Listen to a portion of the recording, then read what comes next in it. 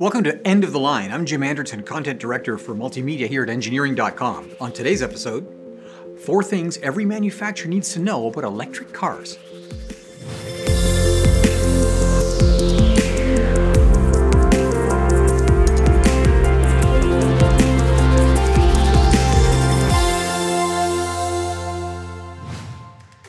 Today's episode is brought to you by Engineering.com, the world's trusted source for engineering content. Check out this and many other videos on Engineering.com/TV today. Now, media manipulation and disinformation, well, it's a hot topic these days, mainly because of something big that happened in the United States on November the 3rd. But the ability of social media and the internet in general to act as sort of a high-gain amplifier of noise as well as signal, well, that goes far beyond politics. If you're a manufacturer, especially in the auto industry, it's starting to affect markets. An example, electric vehicles. EV manufacturers' enterprise values, as measured by share prices, is through the roof. Decades of meteoric growth were already priced into these companies, and it's not just Tesla. NIO, Rivian, BYD, a Warren Buffett favorite, and others, well, they're expected to become the Toyotas, VWs, and GMs of the 2030s. Most stock analysts, however, are not engineers, and those finance guys, well, they're missing a few critical facts that they need to know. 1. Electric vehicles do not represent a fundamental technological shift from internal combustion engine-powered cars and light trucks. Mass production hybrids have been around since 1997 in the form of the Toyota Prius, and the ability to install electric motors in the drivetrain and batteries in the chassis, well, those things are well understood. For any manufacturer making hybrids, electric vehicles are actually less complex and easier to engineer and manufacture. 2. The switch to electric vehicles will not result in stranded assets for traditional automakers. Platforms and drivetrains are redesigned on a schedule, typically from 5 to 7 years. Retooling a chassis is the same in engineering terms whether the clean sheet design is powered by an internal combustion engine or an electric motor. And much of the powertrain is now outsourced.